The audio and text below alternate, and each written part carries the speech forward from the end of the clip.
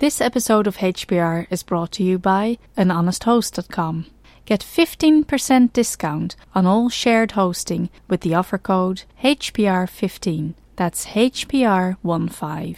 Better web hosting that's honest and fair at anhonesthost.com.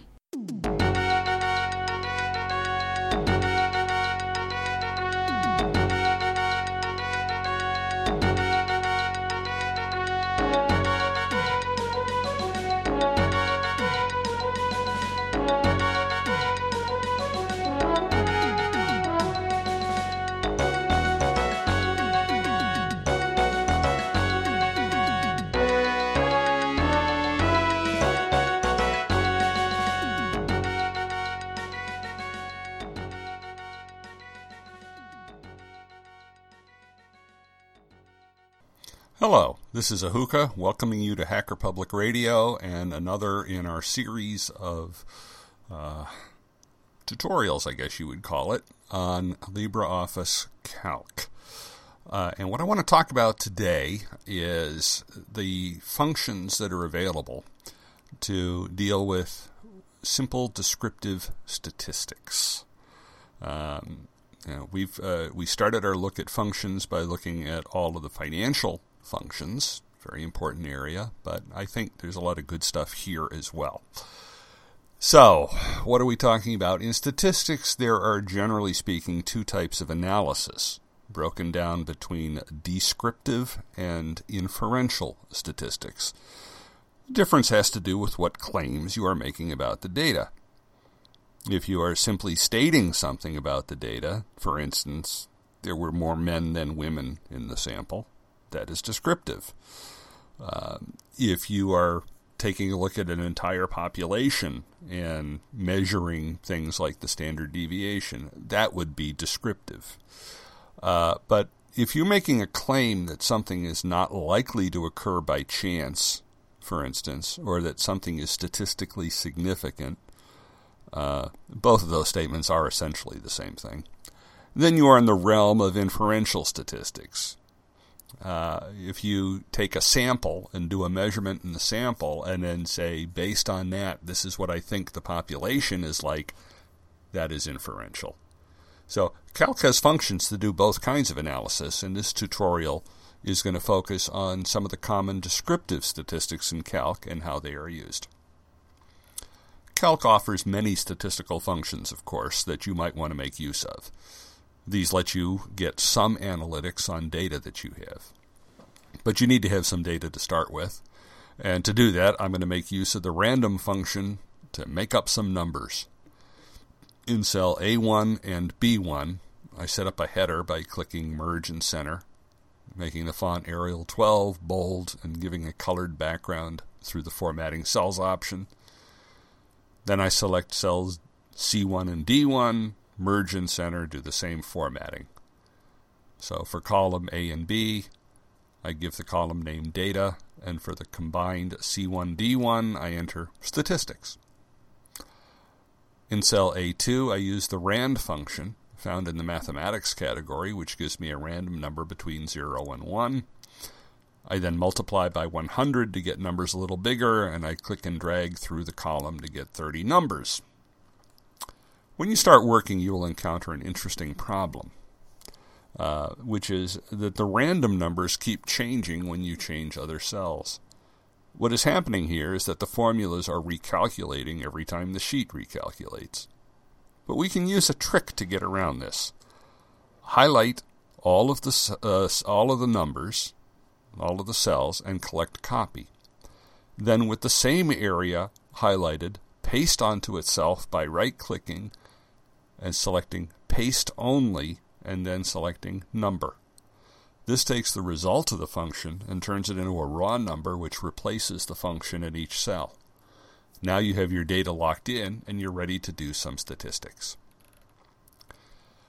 First thing we'll look at, measures of central tendency.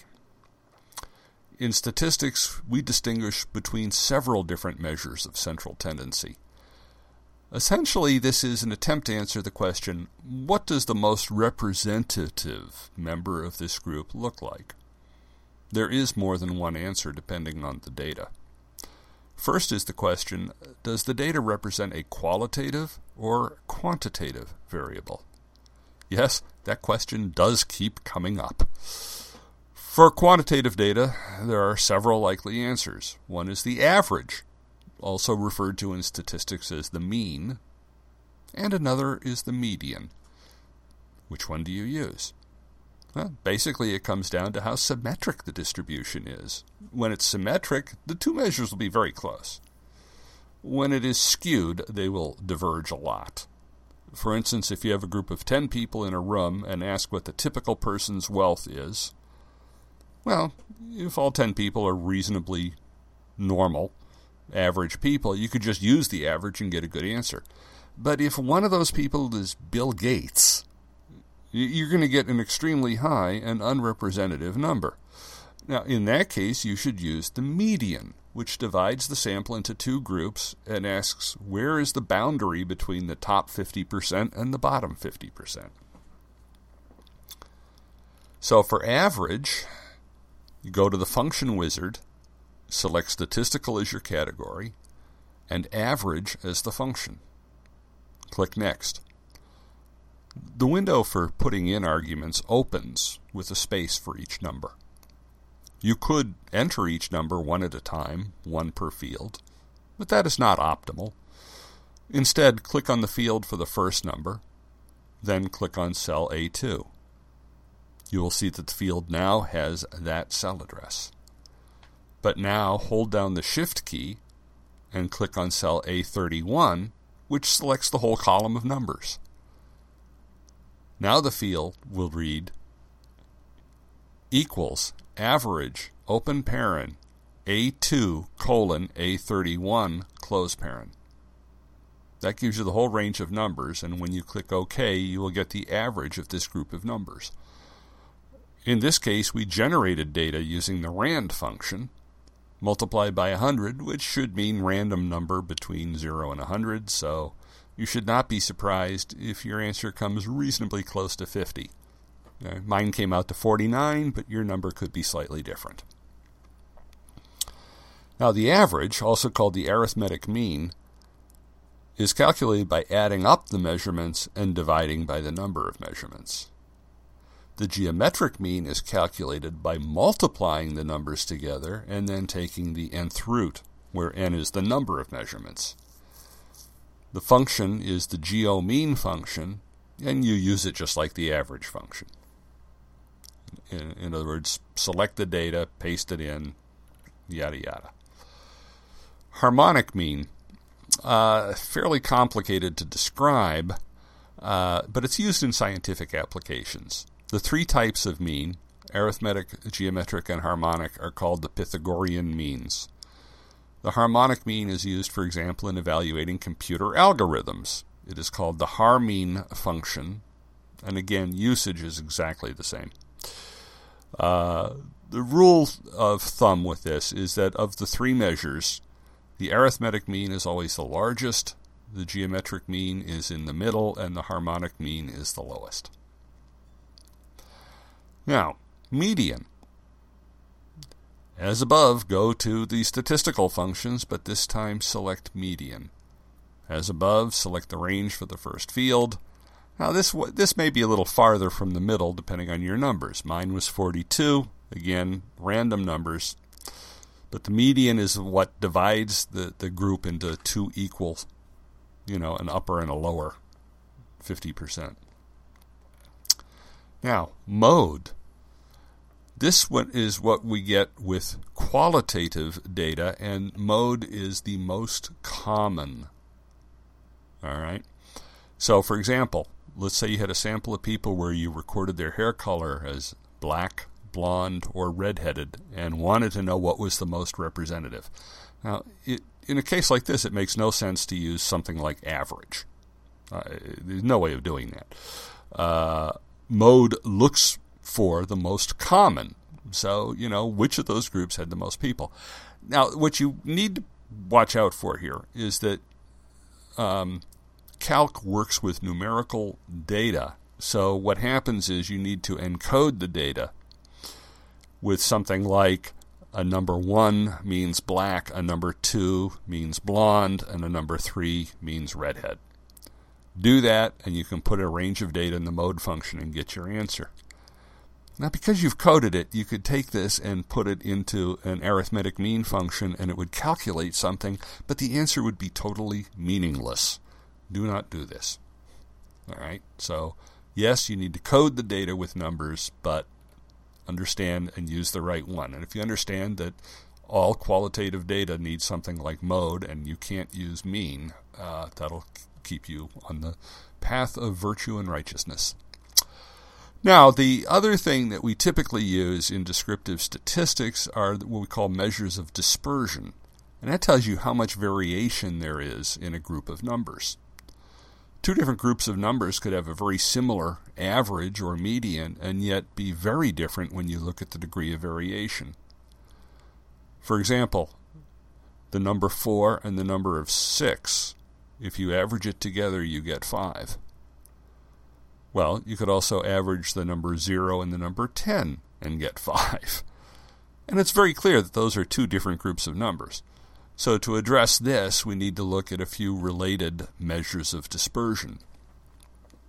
But to use these functions, we need to first discuss the difference between a population and a sample. A population means you have the entire group measured, while a sample means you have some fraction of the group measured, and you want to use that to make a claim about the population. For instance, in my past life, I worked for a company that did political polling. And so I could say I expect, 100 million voters in the United States to vote in a presidential election. But when I do a poll, I might talk to 1,000 or 2,000 of them. All right? So the sample was 1,000, 2,000, something on that order. The population was the 100 million. Now, this matters. I'm not going to go into it in huge detail. There are reasons why the statistical measures are slightly different. So just know which one you're dealing with, okay, so that you pick the right thing. So, variance. If you want a short description of variance, it is the average of the squared deviations from the mean. You have 4 possible functions here. 2 of them are somewhat specialized. I'll skip over them for now. So the ones I will talk about are VAR and VARP. Now, VAR function, this assumes that you have a sample and will produce a slightly larger number on that account because of the assumed sampling error. Go to the function wizard, to statistical, select the VAR function. Click Next. Then in the first of the number fields, click to place your insertion mark, then click on cell A2, hold down the Shift key and click on cell A31.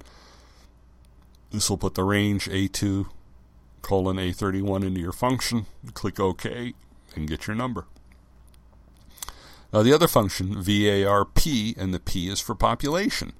The procedure is absolutely identical. It'll just produce a slightly smaller number because with the population, obviously you don't have any kind of sampling error. Then standard deviation. Now, this is strongly related to variance since it's the square root of variance.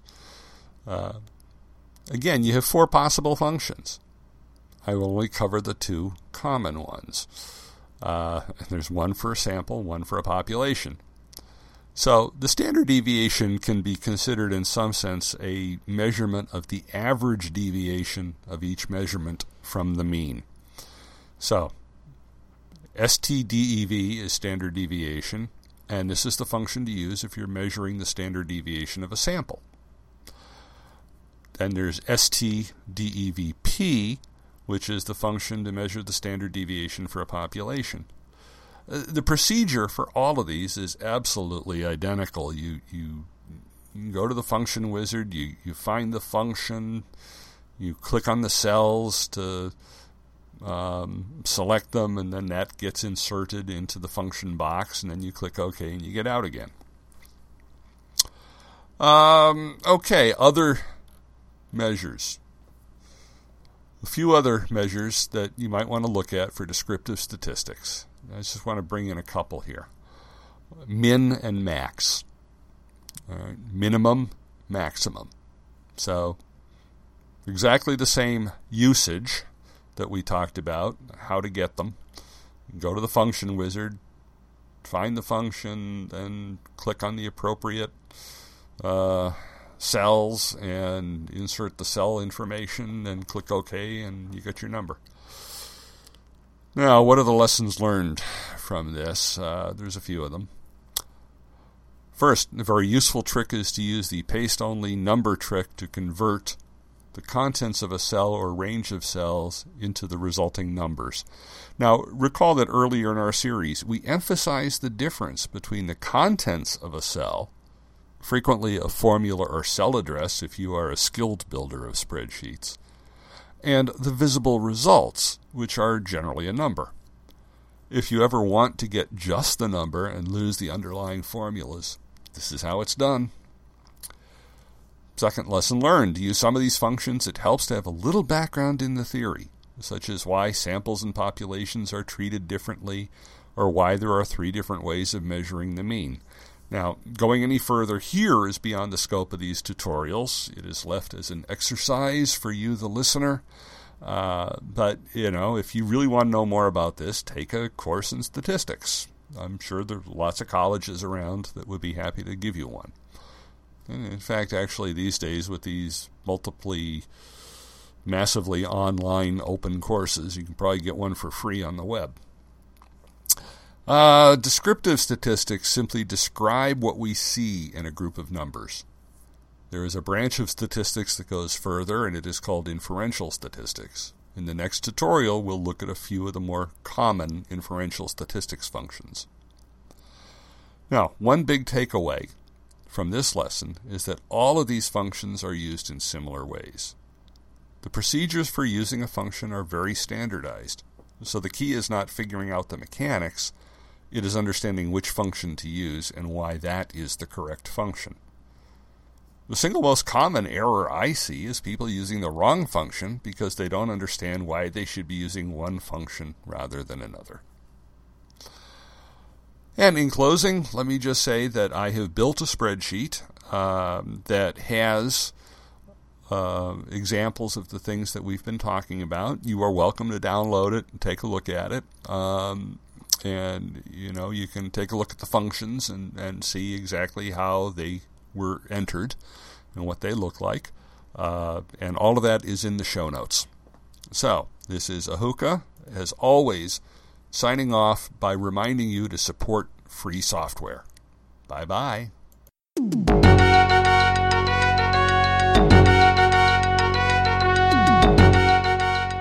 You've been listening to Hacker Public Radio at hackerpublicradio.org. We are a community podcast network that releases shows every weekday, Monday through Friday.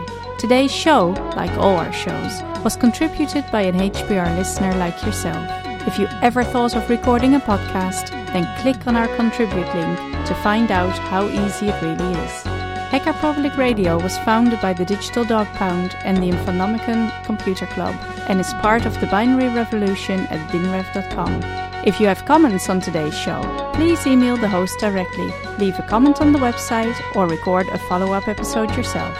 Unless otherwise stated, today's show is released under a Creative Commons Attribution Share Alike 3.0 license.